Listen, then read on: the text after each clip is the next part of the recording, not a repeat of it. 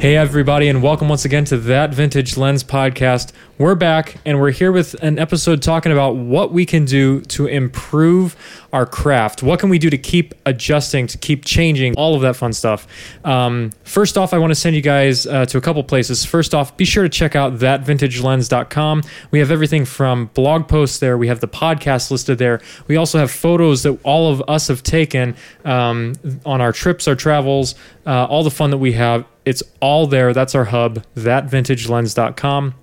Also, feel free to check out our Facebook page, like and subscribe there, and also check us out on Instagram. We have a lot of fun updates there. That's where all of our photos kind of go through. So all four of us post there. So yes, I'm here in the studio today with John Henry Keenan, Daniel Gebert, and Andy Adamas, and we are talking about, as I said, what can we do to constantly improve our craft. Before we jump into that, as always, let's talk about our updates. So, John Henry, you want to get us started? Updates since the past podcast? What have you been doing? Yeah, I'd be happy to. The most successful development was precisely that I self-developed my first roll of film under the gentle tutelage of Mr. Daniel Gebert sitting across from me. Nice. It was an adventure. It had highs and lows. I laughed, I cried. Daniel and I were talking last night how apparently this happens to everyone. You get a practice roll. I had this roll that just hadn't worked for some reason early on in my photography career, so I had been saving it to use for practice whenever I was going to self-develop. So I did that in the dark bag, got it onto the roll, and I was thinking, man, this isn't so bad. And then when I went to put my actual roll on the film, it took me a lot longer. And the roll got a little scratched up in the process, which I think we all agreed actually helped some of the pictures. It was a Ilford HP5 roll. We had some shots from a rodeo. I think I put some on our Instagram that I was at with you, Brandon. And actually the scratches really added to that mystique of it. It looked like some found film from the 1800s or something. Nice. But in any case, it was a very positive experience. Well, maybe I should say negative experience. And I can't wait to get going with it again. I just have to figure out what scanning solution I want, and then I'll be ordering the chemicals and the developing bin and all the rest of that, and starting to do it at my own place. Nice. What scanning options are you looking at? Well, I'm leaning towards the a flatbed scanner. Nice. For a while. I had been intending to get the... the Nikon. Yeah, the Nikon thing, but then I would have needed the right lens for it plus an adapter to go on my Canon. And although it would work perfectly for me right now, I do intend to do more medium format very soon, within the next few months. And at that point, I would need another scanner. So I think I'll probably just go with a flatbed of some kind from the get-go, and then I know I'll be future-proofed. Yeah, and what he's talking about, the Nikon adapter, Nikon puts out the ES2. ES2, and what that is it's an adapter that goes on the front of a macro lens. It's a Nikon macro lens that you need, and you can take photos of your negatives with the slide that they include there, which is fantastic because it's super fast. I mean, it's a fraction of a second that you actually need to do it compared to a flatbed scanner. And then you take it into Lightroom and use, Negative Lab Pro to flip it, and it works great. I mean, you have an image so fast compared to the lengthy process involved with a flatbed. However, the downside is you can't do it for medium format. So it's not really a viable option if you want to choose one solution for scanning in your film and you shoot both. So it is in my opinion the best way to scan 35. Yeah, by far fastest. Yeah. You get raw capabilities technically. You know, and not according to our boy Matt Day. What is Matt? I think Matt Day is a big proponent of DSLR scanning. He uses that. He uses a Fuji old Kodak. Yeah, so he has a bunch of different scanning solutions. He's got the Pacon, which is very fast, but you don't get quite as much flexibility in terms of you want to edit your scans. And he also uses a Fuji X-T3, I believe, and he has it permanently rigged to a scanning, basically like a DSLR scanning rig, very similar to the Nikon. Yeah, and he says that's the best way that he knows to scan 35 in terms of flexibility and resolution. Yeah, definitely.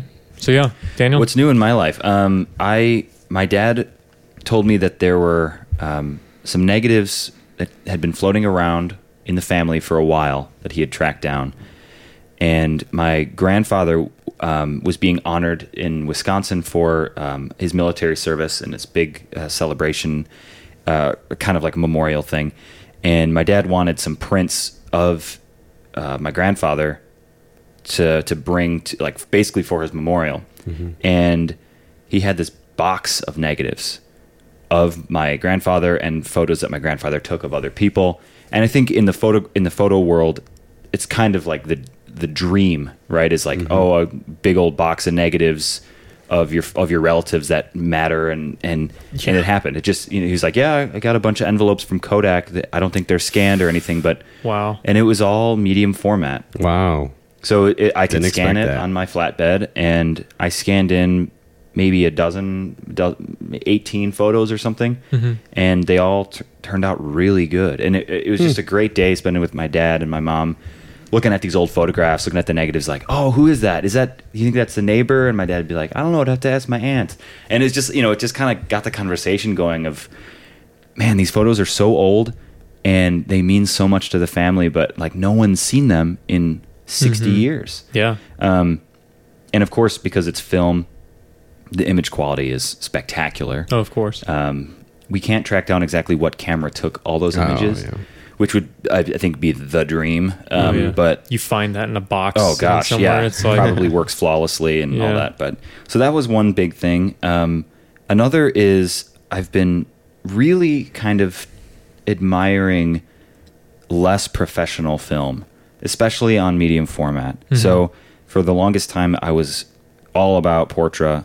I still am. All about Fuji Pro 400H. Still am. All about HP5. I love all those films. Obviously, they have great latitude, but I've been testing out a couple of films that are much more contrasty, much more saturated on the color side, and on the black and white side, just like films that have more personality. Mm-hmm. And I've been loving it. Like I tried Fomapan and I tried Lomo 800 and some Ultramax on 35, and I'm like, dang, this film has so much personality. Yeah, I feel like I don't have to do quite as much editing. And the film just kind of looks how I think it should look, way quicker. Mm-hmm. And I've been loving that. So I'm going to try to follow that rabbit hole as far as it'll go and see what happens. Which is a great thing about film. You can switch up as many times, and it's not the same thing as, oh, I'm using a different Lightroom preset, because when you do that, you're not adjusting the way that you're shooting. You're just, adjusting things in post. This really changes the way that you shoot. Yeah. You're in the field and you're like, you know what? That shot would look great on this film. Right. Yeah, exactly. We talk about, it's funny, we have like the text chain that we send photos to each other, routinely and whatnot. And who said it a while back? It was like, oh, happy Portra Sky Day or something. Yeah. Because because you go out and you look at the sky and if you've been shooting in particular films for a while, you know how something looks, and it's like, oh, that would be perfect on Portra. Yeah. So a great thing about film, being able to switch out the negative or the stock that you're using. Yeah. And it's like having a new camera. Exactly. Yeah, it's been fun. Mm-hmm. So we're going to see some of those on the gram. A few have already been on the gram, but more to come. Definitely. They have been. A couple, from the Fomapan, and I haven't gotten the Lomo stuff up yet. Pictures. Oh, that. No, I'm waiting to get more of the negatives. My dad has a lot more that he wants to scan with me. So once we go through like the full collection, I think there will be more of those on there. Do you think he has anything from being deployed? There's definitely military photographs in there. Those are the ones we haven't gone through yet. Nice. And kind of the ones I'm most excited for. Yeah. Andy, updates? Well, it's been so long. Did we talk about where I went? I don't think it was immediately before you'd gone. Yeah. So for a week, I was in. Where did I go again? Some national park. I went to Yosemite. That's where I went. Yosemite. Yeah. Pretty boring place, right? Super boring, man. Nothing to do. They have that big rock called Lieutenant there. Yeah. Yeah. El Lieutenant. Yeah. If you can't find something to take a picture, if you can't find a place to take a picture there, then you're probably blind, because there are so many places or so many things that catch your eye. Yeah. Mm-hmm. You got some great panoramas. I got one really good one. Sure. That Daniel helped me put together. I saw the files on the computer. Did you? Yeah. I was going through and resetting the computer and removing unnecessary stuff on there, and I saw the photos. I'm like, these are Andy's medium format panorama shots. Yeah. So there was one so that was on top of Sentinel Dome, which if you haven't been to Sentinel Dome, and you don't climb or do anything like that, it's pretty terrifying because you're over 6,000 feet up or 7,000 feet up. And while you do most of the driving to get there, it's the actual hike up the dome itself. Because there's no, it's pretty steep and flat. Mm-hmm. So you can slide very easy. Mm.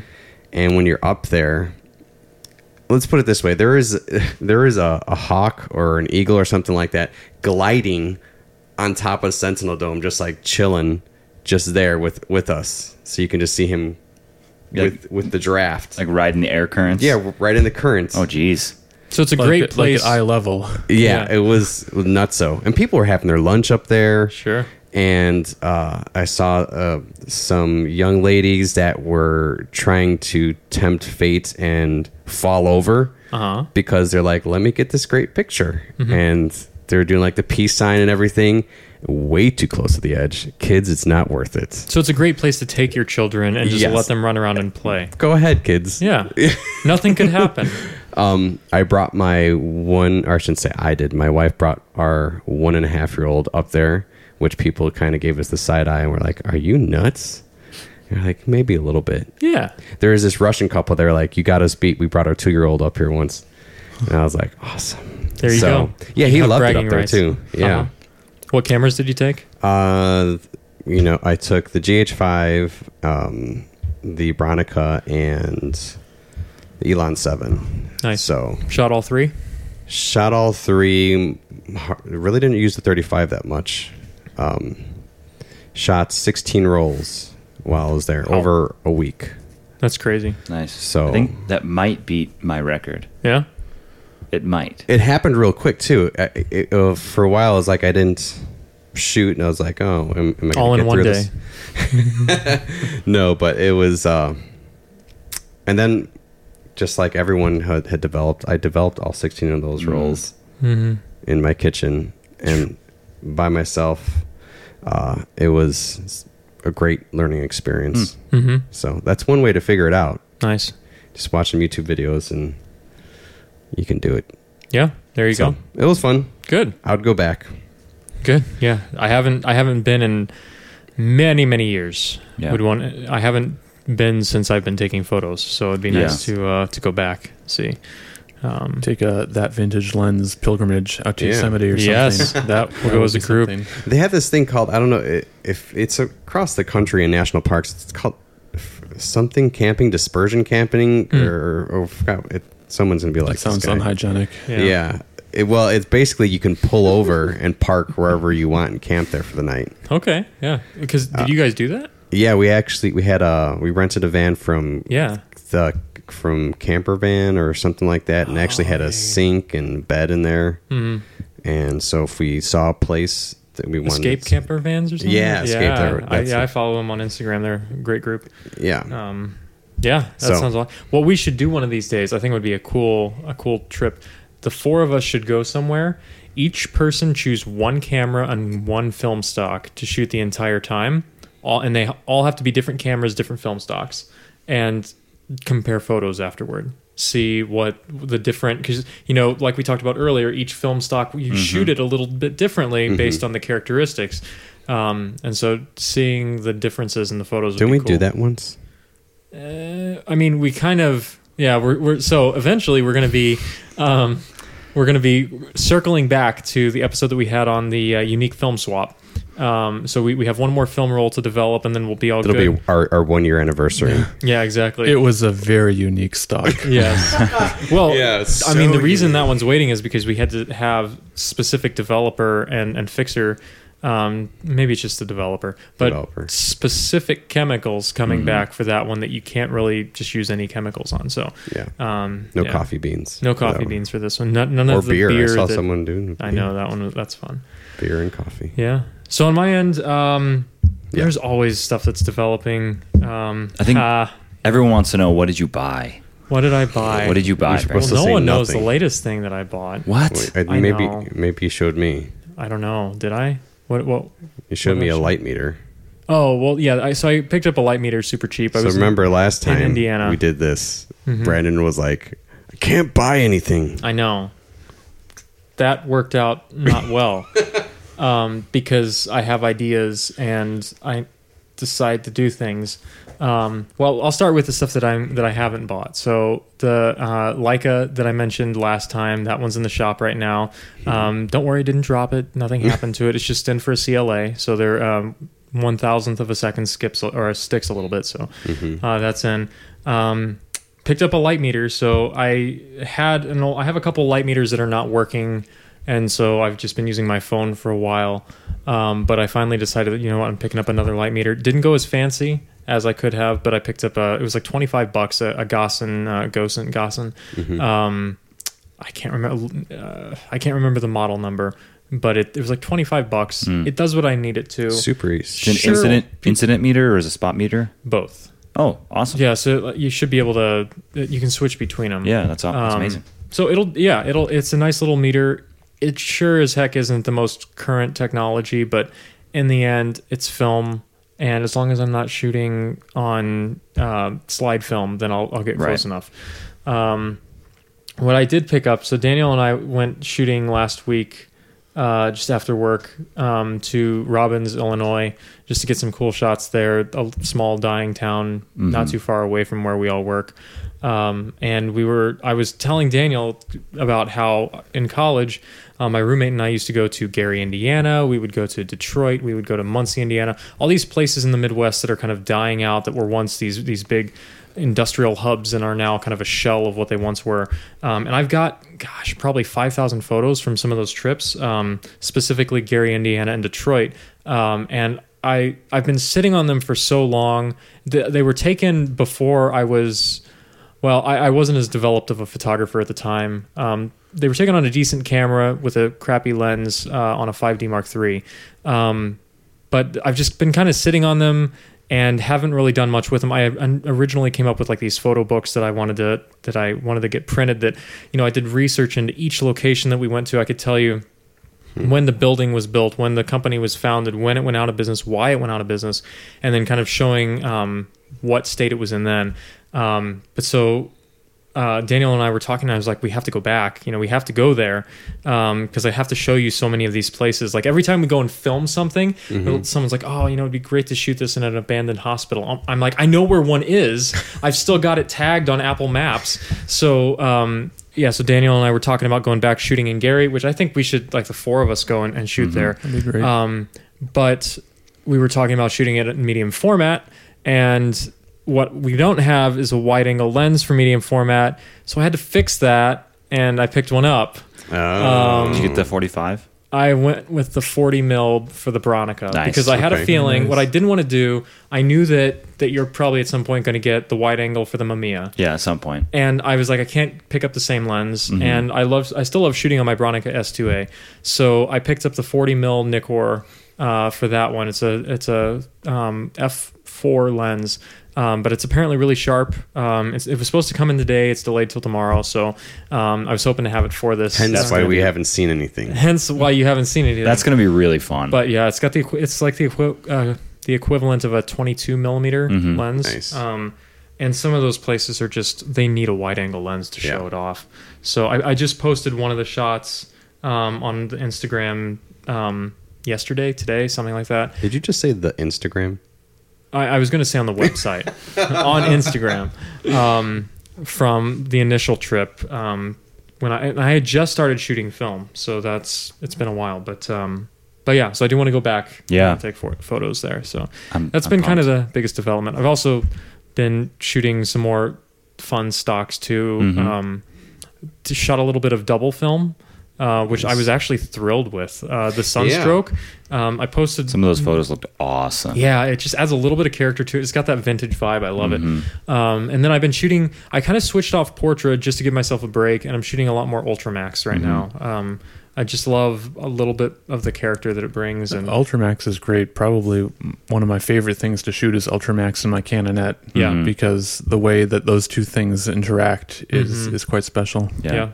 And then I've been shooting...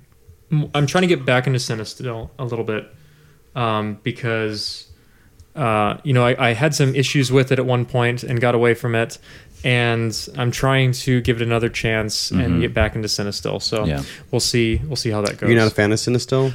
I love the look of it, but there are certain things. So like when I was in the Philippines, I shot a roll and I got 4 pictures in, and I'm guessing that because of either the layers they remove or the fact that they don't have as large of a facility as like Kodak or whatever, it was wound too tightly. And so my Canon 1V, which has an auto return, thought that it was the end of the roll 3 or 4 pictures in, and that was my last roll, and we were just going to the most beautiful spot. So I was very irritated that I lost the last roll that I had right before we were about to take what I took the photos on digital, and they were my favorite photos of the trip. And it's like, if only I'd had the film running at that point. That, and there were just a couple times where I don't think the Cinestill look lended itself well to the shots that I was taking. Yeah. And so I was like, Portrait is a safer choice. And so I just kind of went back to that when I wasn't thrilled with the photos I was getting. But I'm trying 800T again because I haven't tried that in a while, and seeing if I just love the photos from that. Trying new stuff there. I have had a roll of 800T and 50D sitting in my film box basically since I got my Mamiya. Because they're 120, and I just am so nervous to shoot them because I'm like, oh, these are expensive rolls and they have a cool look. The time has to be right. And it's never been right. Yeah. I'm always just too nervous. I'm like, it's not going to be the best photos, but I just got to like shoot it and just move on. Yeah. Well, so we're kind of talking a little bit about it. So let's get on to the topic. How do we keep improving our style? How do we keep from getting stale in our approach, I guess is one way of putting it. What are each of us doing to make sure that we are constantly changing, constantly developing? That wasn't intentional, but sure. Constantly developing in our craft. John Henry joke. I think something that lends itself to like constantly improving your craft is the flip side for me is constantly being discouraged. Because when it comes to photography, there's basically 2 like mindsets that I have. I'm either really inspired by something that I've seen, or I'm really discouraged by something that I've seen. Like it's just photographs that are so good and they're done by people that are younger than me or my peers, and I'm like, gosh, these are so good. I literally could not have taken a photograph this good, and that feels really bad. But then there are also ways of getting around that, and I think those. I mean, maybe this is true for you guys as well, but there's ways of doing both for me, and I'm curious to see what you guys say about that. Was it one of you recently who was sharing a quote with me that I've been pondering? It speaks to what you were just mentioning. Someone else's success is not your failure. Yeah. So I get the feeling, because I have that feeling too, where you see stuff on Instagram or from your peers and you think, wow, I can't take pictures like that. Yeah. But then one way I get around it is just get the inspiration from it. All 3 of you guys inspire me all the time to do better. But then you also realize I sometimes take pictures that person couldn't have taken, right? Exactly. Because I think you want to like grow and learn from other people. But even the more you do that, you come to realize what's unique about you. So you incorporate little bits and pieces from other things. And then you realize, like, I have this way of shooting that, my landscapes don't look like that, but I have an eye for this certain, aspect of cities or people that I'm good at pulling out. So learning to recognize that and then develop it further is one way to grow. Yeah.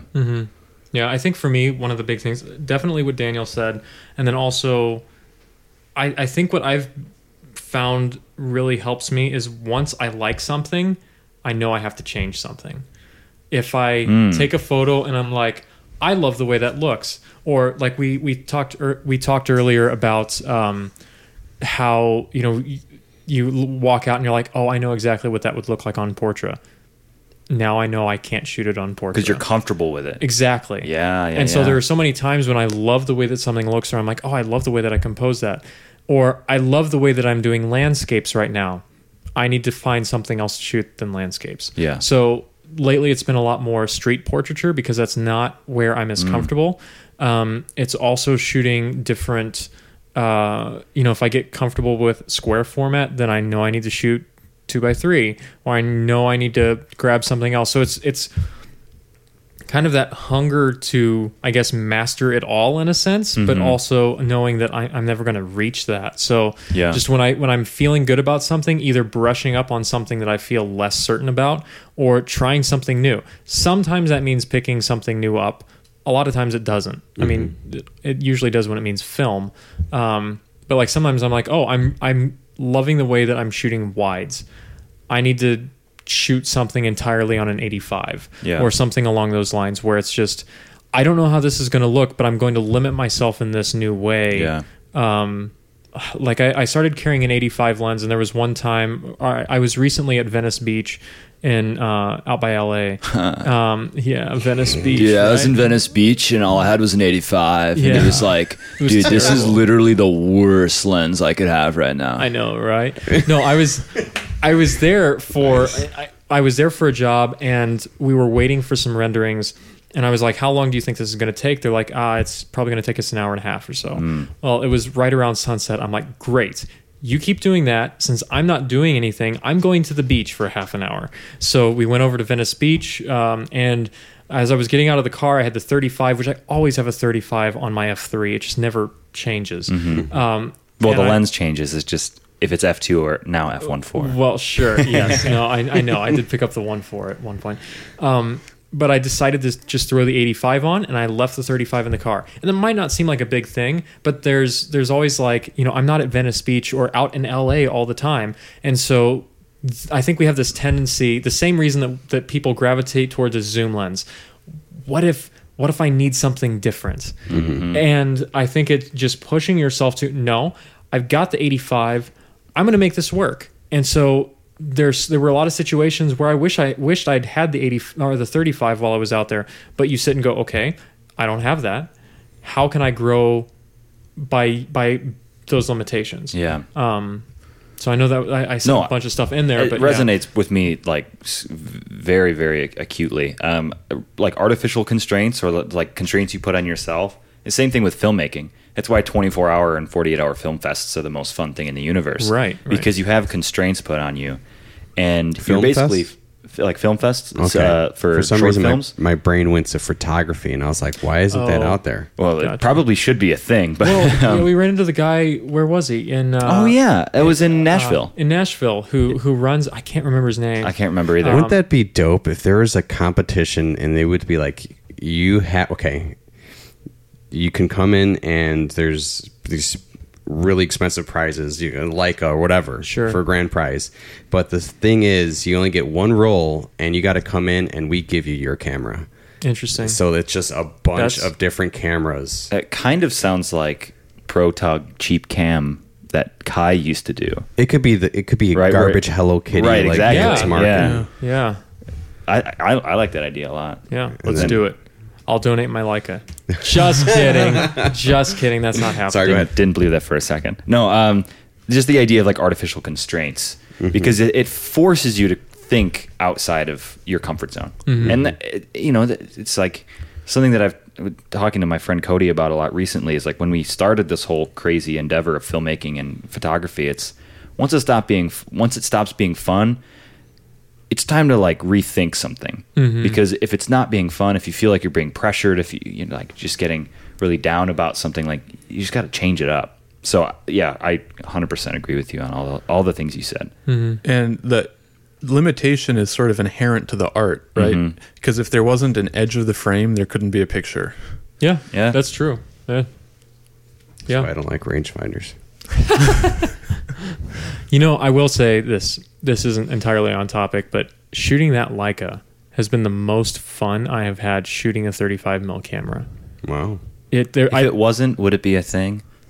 Well, I mean, I'm being genuinely I don't know. serious. I think there's an element of it that's like, hey, I just invested a bunch of money, and so it better be fun. But also just like the feel of the camera. It was so, I'm so used to SLRs. Yeah. And so switching to a rangefinder, it was a different feel. And I think just the compactness, and it feels like a different art. It's like a different machine.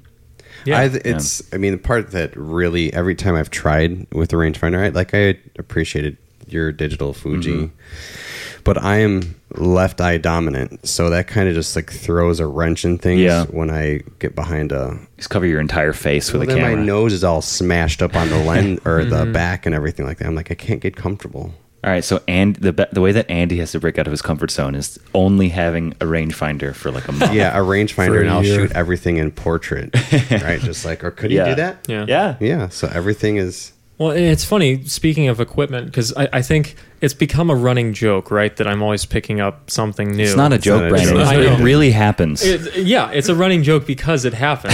It's you like, buy a house, you buy a dog. Brandon's purchase is not your robbery. Yeah, there you go.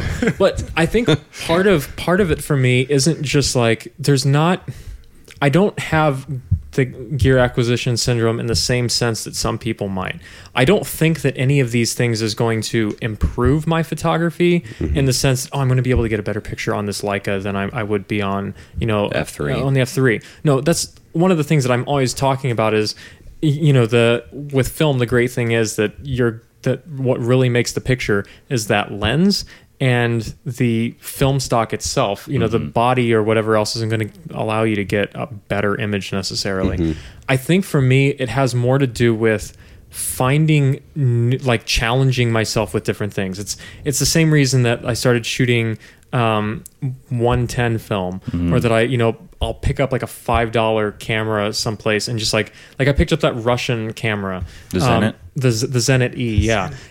The thing is a piece of crap in a lot of ways. In other ways, it's a great challenge. But it has the take back everything you've said. Yes, no, it has the foggiest, smallest viewfinder for an SLR I think I might have ever used, and it is impossible to focus that thing. I guarantee you that whole roll that I shot of it is going to be slightly out of focus the entire time.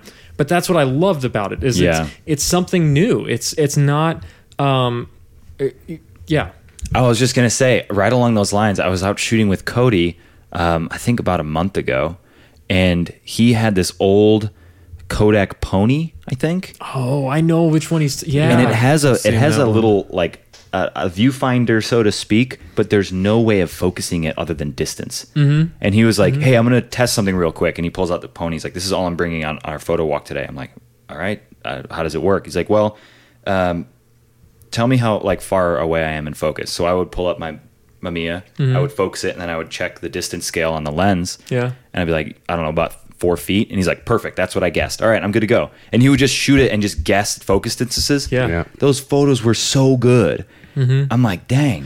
That's an Angelo This is Adam amazing. thing, so that's what he taught. Yeah, don't even have to check. Well, no, he's like, you should be looking at your lens and know your distance. Yeah.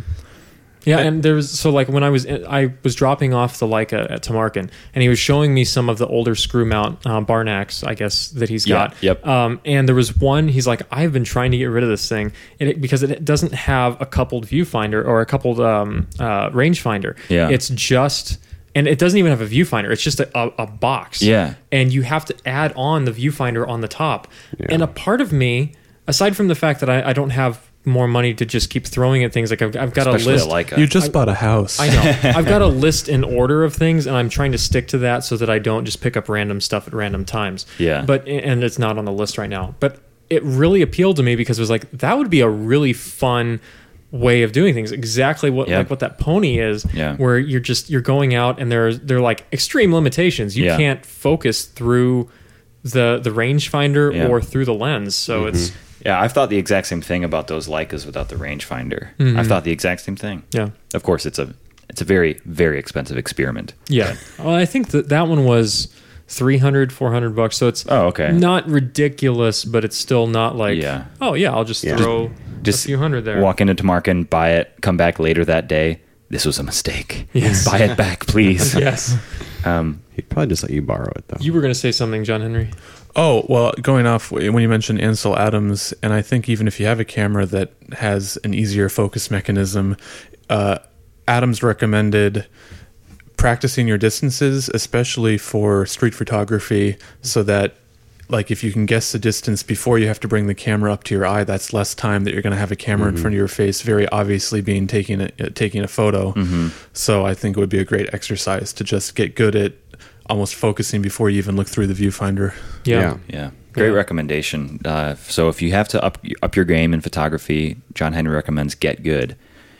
I want to add one thing that kind of answers my initial query, which is like when you are lacking for inspiration and you're really like kind of despairing in your photography, the thing that always gets me kind of back on the horse, so to speak, is photo books. Print photo books always give me inspiration and confidence to go out and shoot. Because I picked up a new photo book by Dennis Hopper called the Drugstore Camera, and I have Polaroids in the mail right now. And flipping through that book, the photos, some of them are just like not great because from a technical perspective, they're out of focus, they're blurry, they're soft, they're not really exposed super well. But the fact that it's printed on a page and it's a book, it's published, makes me think that there's probably some like deeper value here that I have to read into. And so I study it, and it kind of communicates emotion to me that if I was on Instagram, you're never going to get. And so flipping through these photo books, to me, just brings the whole process back down to like a ground level that I can see eye to eye with it. I'm like, this is something approachable to me. I can go out and make beautiful images, and if I really put my mind to it, it could be something that I could print and show to people, and they'd be like, wow, this is good stuff. And so far, that's just been my saving grace is photo books, as opposed to Instagram. Sure. I think it probably the antithesis of Instagram. Yeah. Well, and even just getting prints with your developing or ordering prints, I think it's a fun exercise too to get prints of all of the photos that you take, and there are going to be duds in there, but that's just an encouragement to try and get that perfect roll. You're never going to get there. You're never going to have a 36 exposure roll that everyone is like, okay, maybe someone could conceivably, if you take that much time, but like the average person is not going to get to a point where you take an entire roll of film and every single one is an absolute gem. Right. But it's fun to shoot for that. Yeah. It's fun to aim for that. That's kind of the way that I shoot medium format. I shoot each one as if like that's going to be in either a book or like an exhibition or something. Yeah. That's the goal, right? And with medium format, you have less chances to screw up. Exactly. So that's why you went 6.45, because you needed those 3 extra shots. Okay. Yeah. Well, I was thinking about going 6.9 so that is true. Wow. What does that give you, like 7? I think it's 7, 8. Yeah. 6.7 is 8 shots. So 6.9, it must be 6 or 7. Yeah. That's the Texas rangefinder. What do they call it? Something like that. The Texas Leica. I think the Texas Leica. That's one of them. There are a couple different. Bronica has one. Remember we found that Bronica one? Yeah, I was looking at the Fuji GW690. Yeah. Which is a rangefinder. A beast. Yeah, it's a beast. I mean, really, anything you're talking about over 6.6 is starting to get pretty darn large. Yeah, beast mode. Yeah. So yeah, I think a big thing, honestly, is like we talked about limitations. What other things aside from limitations? I know we don't have a ton of time left, but can I add one more thing? Yeah. Change your location. Yeah. When I'm like really, really, in a rut in photography, sometimes the thing that I need is like, what I've never done is like taking a walk around my block and just kind of seeing what I can grab. Yeah. And sometimes it's the stuff that I've looked at a bunch of times. Sometimes I've driven past and think I want to shoot there and I never have. So doing that, but also just like get in your car and drive 3 hours in any direction, you will find something worth photographing. And it's something that you would never have photographed in the past. And maybe you go one step further and you put a weird lens on or a weird film stock, or maybe you bring a camera that doesn't have a focus screen or whatever. But just like literally change where you are and you will probably be inspired to do something you wouldn't have otherwise. Yeah, definitely. Any other recommendations for people who are just like in that rut? They're trying to get out of it. They don't know how, but like the last thing that we want to tell someone to do is like, oh, you're feeling in a rut, go buy something else. Oh yeah. Because as fun as that can be, that's not sustainable for most of us. and it's not just. I mean, we that's a cheap cop out. A lot of times. I mean, it will give you. It's putting a bandage on the problem, right? Because eventually, if you continue to do that, you're going to run out of equipment to pick up, or it's just you're going to end up with a ton of cameras that you don't shoot and a third mortgage on your house. Exactly. Yeah, we're already on our second. We haven't even moved in yet. But I think one thing I do is I'll just look through either Instagram or a photo book or something else until I see something that I've never done before, but that catches my attention, and that like, could I take a picture like that? Could I find a way to frame it with, I don't know, however they used foreground or that however they posed a model or something, and then just see if you can replicate it. Because even if it's not some totally original idea to you, just doing that, and especially if it turns out well, you're going to say, hey, I can make something good. I've learned a new way of doing things. I can now incorporate this into everything else I know. And that sort of gets the ball rolling again. Yeah. I was thinking about it because I feel like there are, granted, you can go in a lot of different directions with this, but I feel like there are essentially two different sides to photography. And then there's middle ground too. But you have architectural photography, which I kind of lump in like landscape stuff in there. It's still in that general realm. And then you have portraiture/street photography. One that is utilizing movement and action to convey the image, and one that is using stillness and lack of motion to convey. And I feel like obviously there's everything in between there, but I feel like those are the two extremes. You have motion and you have no motion in kind of conveying the meaning behind a photograph. And so it's interesting because I think a lot of us go toward one direction. Whether it's I love taking pictures of people and models and action and all of that, and I love the shapes, the designs, the way that the frame is broken up and things like that. And so kind of acknowledging where we are in that continuum, I tend to be more toward the architecture and the landscape side, partly because I love angles, I love shapes, I love ways that I can use negative space and fill in a frame and all of that. Partly also because I tend to not be on the outgoing side of things, which may not come through on the podcast or for people who know me, but like I don't tend to be the type of person to walk up to someone and say, hey, can I take your picture? And so knowing that has definitely changed the way that I photograph over the past year or so, because I realized that my rut has been to stay comfortable with things.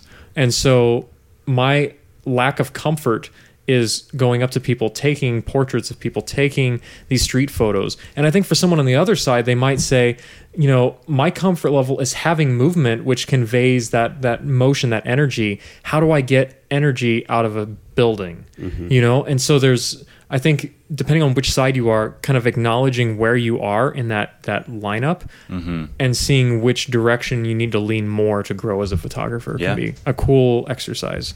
It definitely helped me to it's still helping me. And now you're an expert. And now I know everything. And that's why no, I'm just kidding. No, but it's something that I have to acknowledge every day. Like when we went shooting in Robbins, you walked right up to the people and said, hey, do you mind if I take your photo? Granted, I was dressed not for doing what we were doing. I was in chinos and a button-down shirt, and we're in this area that's very run down, and I look exactly like the opposite of the type of person that should be. Like, there was no level of like, oh, maybe he's, sympathetic, or it's like, no, he looks like he's out to exploit people, which wasn't the goal. Not at all. But that's exactly how I looked. Daniel was much more was dressed more for the street photo more game. Hood. And we ended up having an awesome conversation with these people, learning the story about this building that burned down while people were, I believe, residents were inside as the fire was starting. And it was a great moment of kind of learning the history of where we were shooting. And I ended up, the only photo we got of the people was actually of me taken by the people. So anyway, it was interesting. It was a fun time. Yeah. It was a lot of fun. So they took your camera and shot you. So essentially, we had this conversation. I said, "Would you guys mind if I took a picture of you? I think it's an interesting situation, and I would love to capture it for a project I'm working on." And the woman said, no, but can I take a picture of you? And I was like, sure, just press the button on the top. It should focus for you, and there it is. Yeah. We had a couple of people come out. We were taking a picture of a car, too. Yeah. And someone came out, they're like, hey, is there a problem here? It's like, no, sorry. We're just taking pictures of the car. Like, all right, cool. No problem. Yeah, I've gotten that in my my neighborhood in Bridgeport. It's on the upswing, but there's some slightly rougher parts. Yeah. And it's not considered cool to just go take pictures of things. Everybody always thinks that you must be running some angle. Yeah, exactly. I know. Funny. Hopefully after some a while, angle. Angle. Yeah, I know. We've had a lot of fun puns in this episode. So, could you just do like one photographer that's inspiring us currently? Just one that comes to mind that's like, oh, I've been loving so and so. Sure. I mean, mine isn't super surprising. There's a photographer on Instagram that I follow a lot. His name is Benjamin Hardman.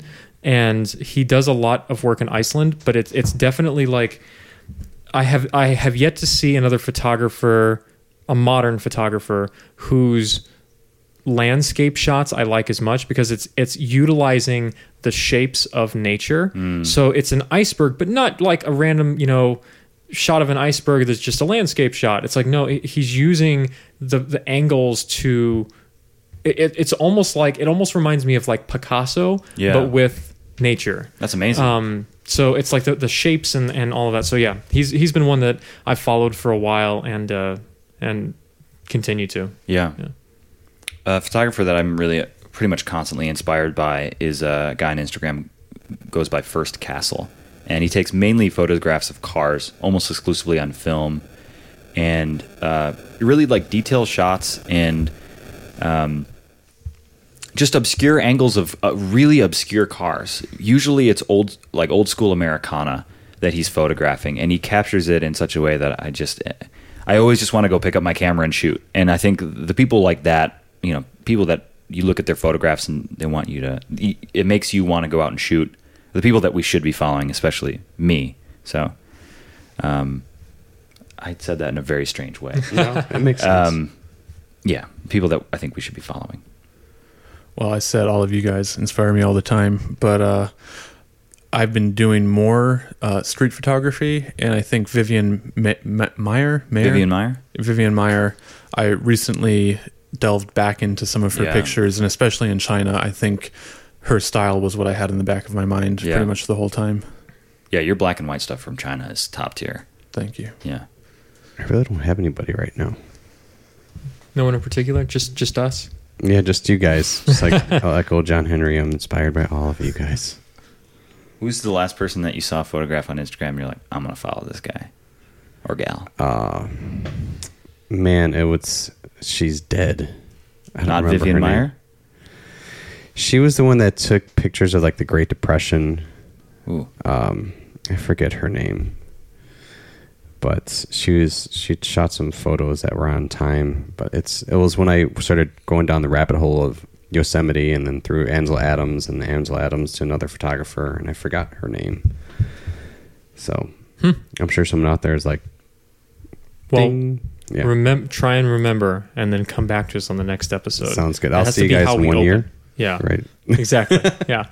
All right. Well, we'll go ahead and wrap up there. Thank you all for listening. Like I said before, go to our website, thatvintagelens.com. Go to our Instagram, our Facebook. We're trying to be present in all the ways that it makes sense online. But that hub, thatvintagelens.com, you can find the blog, you can find the podcast, you can find a little bit of the photography that we do, and soon we're going to have bios up of all of us so that you can kind of see some of our background, and feel free to reach out to us if you have any questions. If you're like, hey, look, what would work best for me? I'm in a rut. So feel free to reach out to us at podcast@thatvintagelens.com. That's podcast@thatvintagelens.com. We'll be sure to respond. Be sure to like our photos, comment, say hello. We love it when people say hello. We'll talk to you soon. Thanks again for listening.